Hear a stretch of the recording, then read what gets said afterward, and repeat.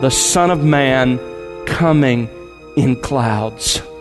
That simple statement points to the grand finale of human history and the grand finale of God's eternal redemptive plan.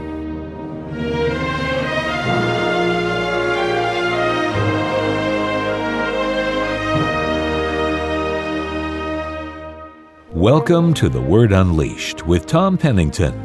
Tom is pastor-teacher at Countryside Bible Church in Southlake, Texas.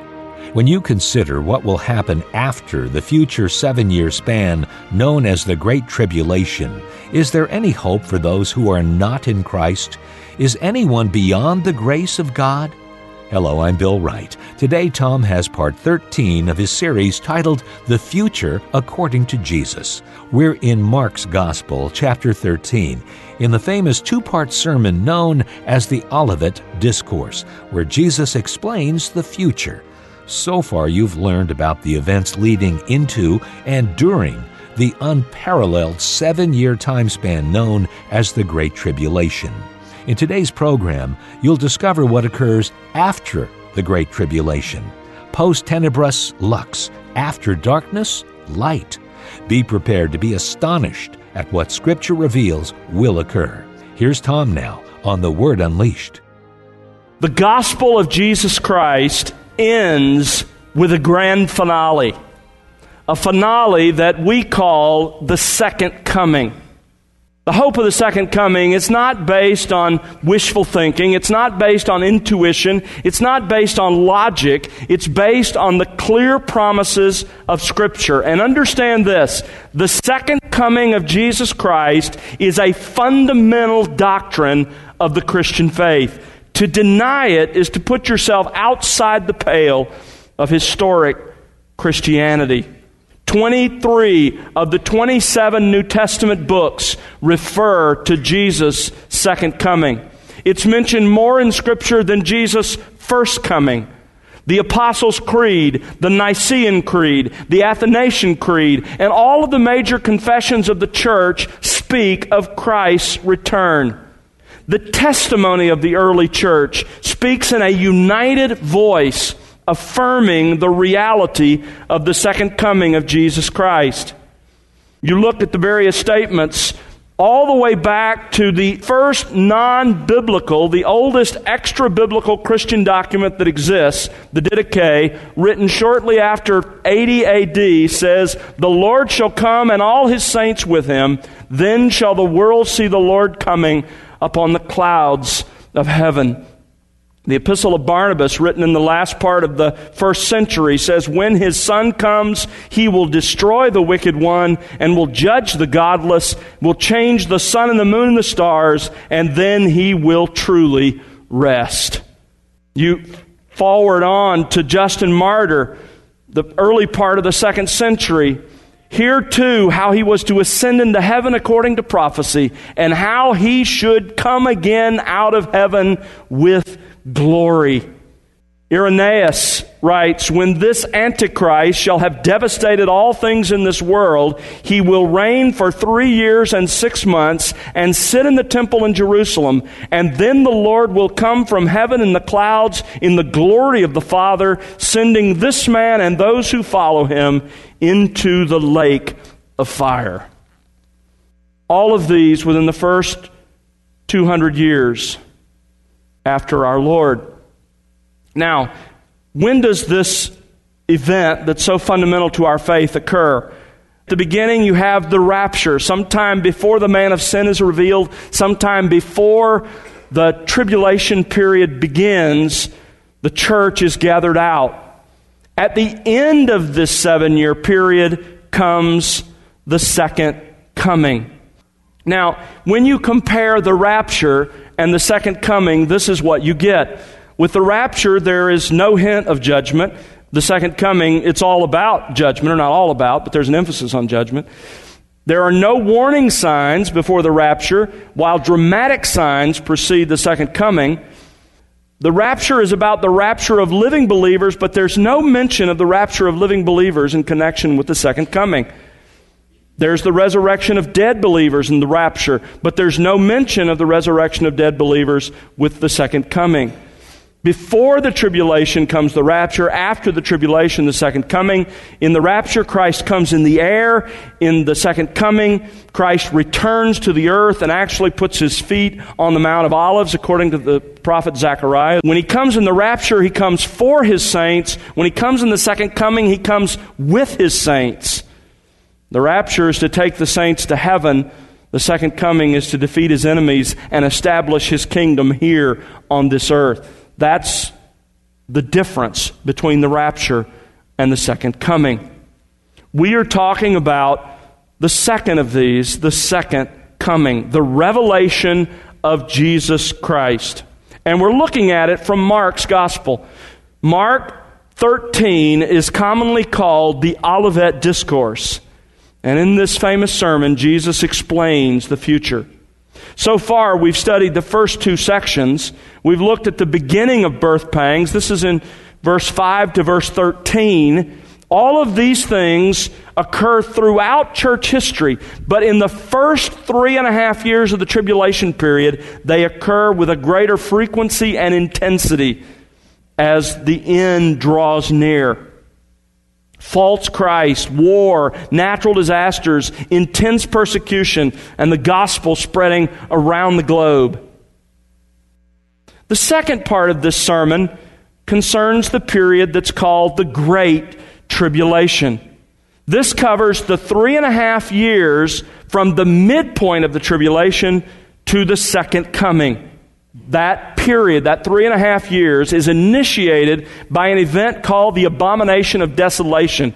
It's when the man of sin, as Paul calls him in 2 Thessalonians 2, as he's also referred to as the Antichrist in the book of Revelation, this man establishes a covenant with Israel at the beginning of the tribulation period. At the midpoint, according to Daniel 9, he breaks that covenant and he establishes himself as an object of worship. He causes the sacrifices in a rebuilt temple to cease, and he makes himself the focus of worship.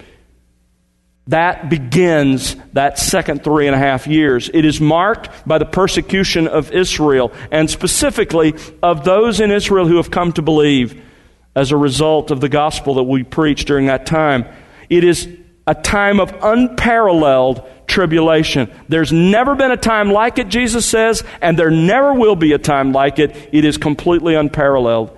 But it is shortened for the sake of the elect. Those who come to Christ during the tribulation, he is concerned about them, and he shortens it for their sake. It was eternally shortened to that 3.5 year period. It is a time filled with spiritual deception. As people try to convince even believers, Satan mounts a last-ditch effort to convince even believers to follow a false Christ. That's the Great Tribulation, the second 3.5 years. Now tonight we come to the third part of the Olivet Discourse, and it's the second coming. Look at it in Mark 13, verse 24. But in those days, after that tribulation, the sun will be darkened, and the moon will not give its light, and the stars will be falling from heaven, and the powers that are in the heavens will be shaken. Then they will see the Son of Man coming in clouds with great power and glory. And then he will send forth the angels and will gather together his elect from the four winds, from the farthest end of the earth to the farthest end of heaven.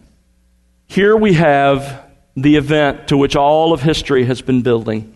Notice that verse 24 begins with the word but. It marks a transition, a crucial transition really, a transition between the appearance of the false messiahs that Jesus has just said will appear and try to mislead the elect, and the future appearance of the true Messiah.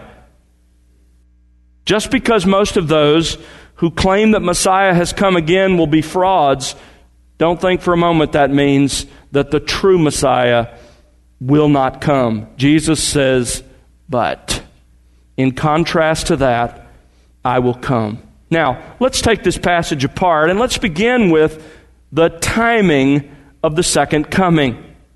Jesus has made it very clear during his ministry that no one knows the exact time of his return. Matthew 24:36, but of that day and hour no one knows, not even the angels of heaven, nor the Son, but the Father alone. In Acts, you remember, just before the ascension, the disciples were trying to get Jesus to tell them, when is it going to be? They were saying, Lord, is it at this time you're restoring the kingdom to Israel? And he said, it is not for you to know times or epochs which the Father has fixed by his own authority. You don't know when I'm going to bring in and usher in the end.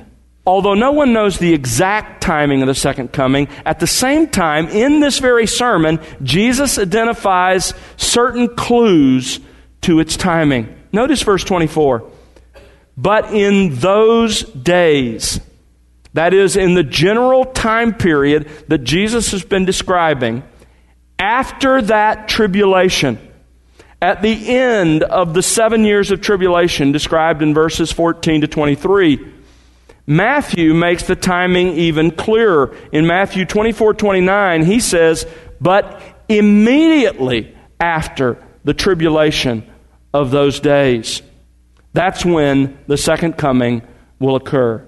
At the end of that period that we call the tribulation. Now, Jesus moves on to identify the signs that are connected to the second coming. In Matthew, Jesus refers to his second coming like this: just as the lightning comes from the east and flashes even to the west, so will the coming of the Son of Man be. In other words, when it happens, you're not going to miss it. It will be visible to everyone. So how is God going to make sure that no one misses it? To make sure that everyone knows it's coming. And the answer is through a series of cosmic signs. Look at Luke 21. See how Luke describes it. Luke 21, verse 25.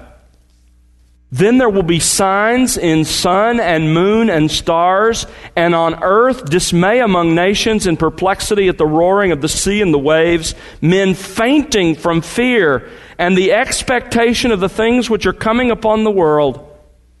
For the powers of the heavens will be shaken. Then they will see the Son of Man coming. There are going to be these great cosmic signs. Not a single person on the planet will miss it. In fact, Luke tells us some will be so frightened by the terror of what they see that they will experience heart failure. These signs will come at the end of the tribulation and immediately precede the second coming. Now, look back in Mark's Gospel, chapter 13, and look again at the verses I read for you, verses 24 to 27. Notice in our translation how much of that is capitalized. That's because these are quotes taken from the Old Testament. As was his habit, Jesus is basing his teaching on the Old Testament scriptures. As one author puts it, Jesus is grounding the hope of his disciples solely in the prophetic word. Now, in verses 24 and 25, Jesus explains that his future coming is going to be preceded by these signs, by catastrophic cosmic disturbances. What are these signs? First of all, the sun darkened. Verse 24 says, in those days, after that tribulation, the sun will be darkened. Jesus could be quoting any number of Old Testament texts. There are a number that speak to this, and I'm not going to take you back through them. What's going on here? Some consider these verses to be purely figures of speech that describe political upheaval, for example, is one commentator's idea. That's far-fetched. Although it is possible that there's symbolic language in Jesus' descriptions here of what happens to the universe, at the same time, keep in mind, Jesus is describing real, objective events. And the language he chooses is the best language to describe those realities. So when Jesus says that the sun will be darkened, he means either that somehow God will supernaturally diminish the sun's light output, Or he means that from our vantage point, from the vantage point of earth, it will appear that the sun has been darkened because he will cause some cataclysm on earth that causes the rays of the sun not to reach this planet. But regardless, he's going to intervene miraculously. We don't know exactly what that's going to look like, but obviously it's going to mean that on earth it appears as if the sun is not functioning properly.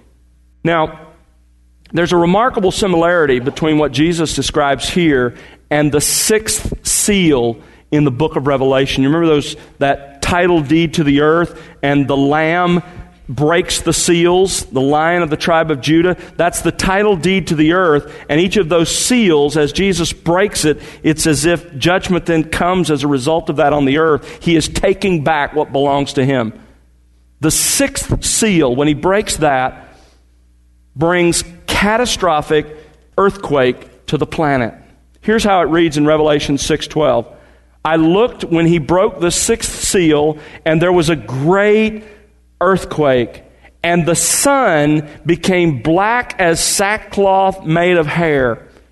The fact that the two are connected may mean, in fact, that this earthquake that surpasses all of the earthquakes that have occurred so far produces volcanic ash and soot from volcanic eruptions that follow that huge earthquake, and it blackens out the sun. That's possibly what he's referring to.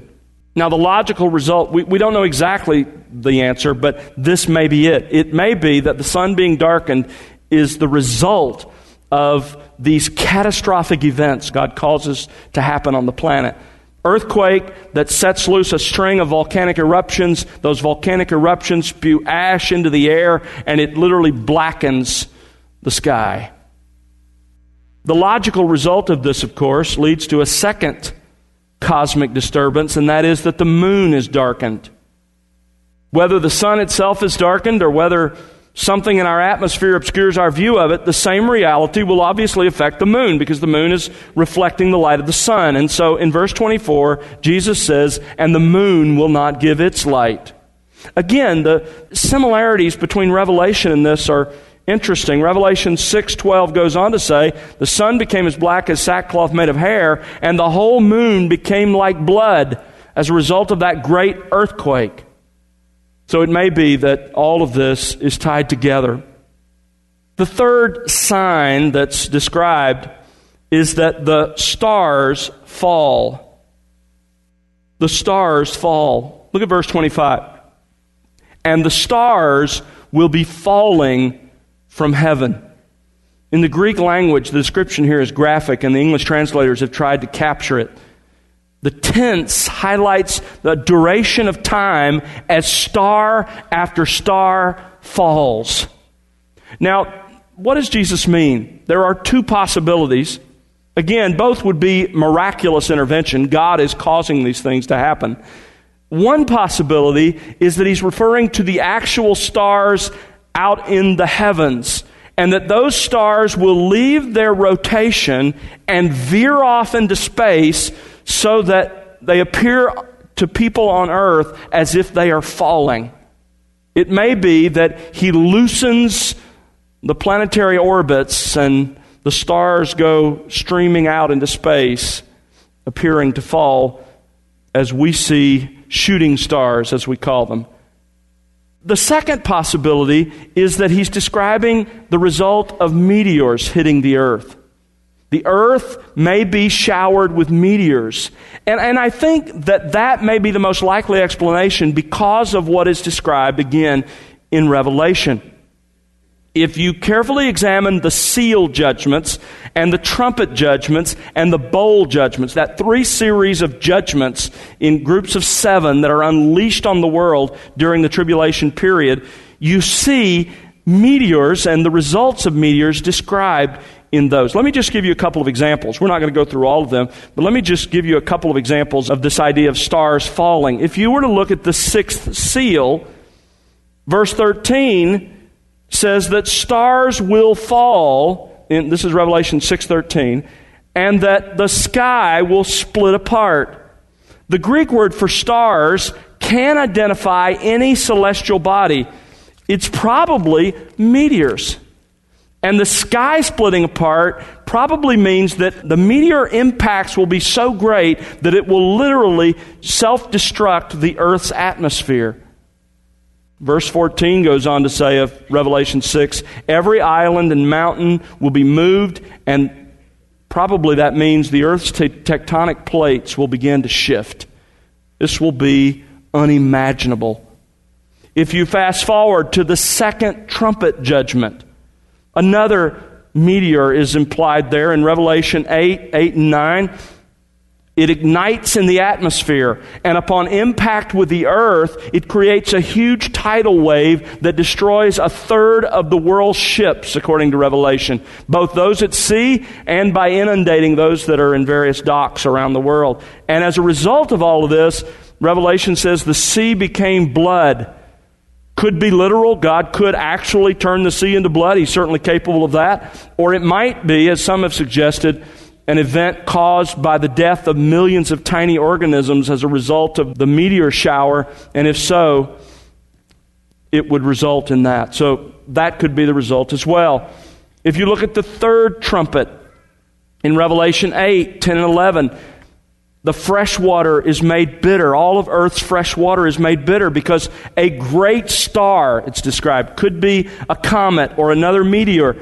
As it enters the earth's atmosphere, it shatters into many pieces, falls to earth, and poisons a third of the earth's fresh water supply. So the bottom line is there will be stars falling from heaven. Jesus goes on as he describes what's going to transpire, the signs of the second coming. Not only will stars fall, but the powers of heaven, verse 25 says, will be shaken. It's possible that this fourth line is really a summary of the three previous lines. But I think the construction in the Greek language makes it more likely that this is a fourth kind of cosmic disturbance. The Greek word for shaken here occurs in Acts 16. You remember when Paul and Silas are in prison in Philippi in Acts 16, and there's an earthquake that causes the doors to open and they're released? This word shaken is used of that earthquake. So the idea here is that the heavens themselves are shaken as by an earthquake. It's like there's this great, universal, heavenly earthquake. It's pretty interesting when you think about it.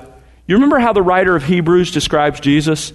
He is the one who upholds all things by the word of his power.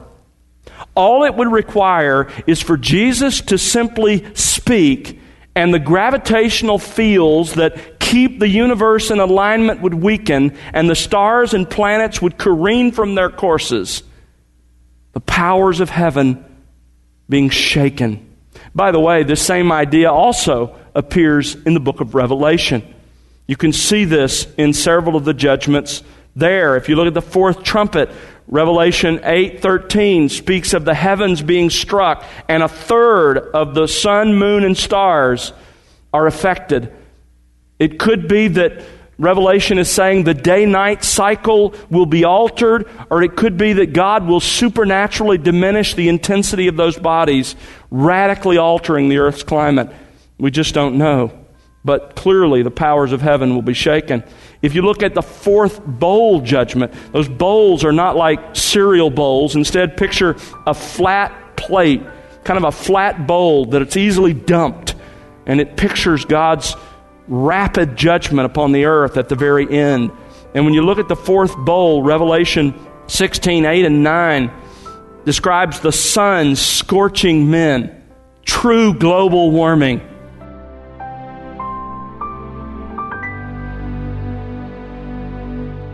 That's Tom Pennington here on The Word Unleashed with part 13 of his series, The Future According to Jesus. Tom will have part 14 for you next time, and we hope you'll join us then. Well, it's our prayer that you'll be enriched by the expository teaching of God's Word here on The Word Unleashed. Plan to join Tom Pennington this summer, June 24th and 25th at Countryside Bible Church in Southlake, Texas, as he introduces the Word Unleashed's first annual Faithful Stewards Conference Series. Faithful Stewards is designed for pastors, elders, teachers, and church leaders. But even if you aren't in one of those categories, you're welcome to attend. This year's theme is Loving Christ by Feeding His Sheep, a reflection on our Lord's challenge to the Apostle Peter as found in John chapter 21. There's no cost to attend, but registration is required. June 24th and 25th. Go to thewordunleashed.org to register. You know, the Word Unleashed is made possible because of the prayers and financial gifts of individuals like you. Please consider partnering with us. You can find out how to do that by visiting thewordunleashed.org. That's thewordunleashed.org. And now for Tom Pennington and the entire team, I'm Bill Wright. Thanks for listening to The Word Unleashed, exalting God's glory, explaining God's truth.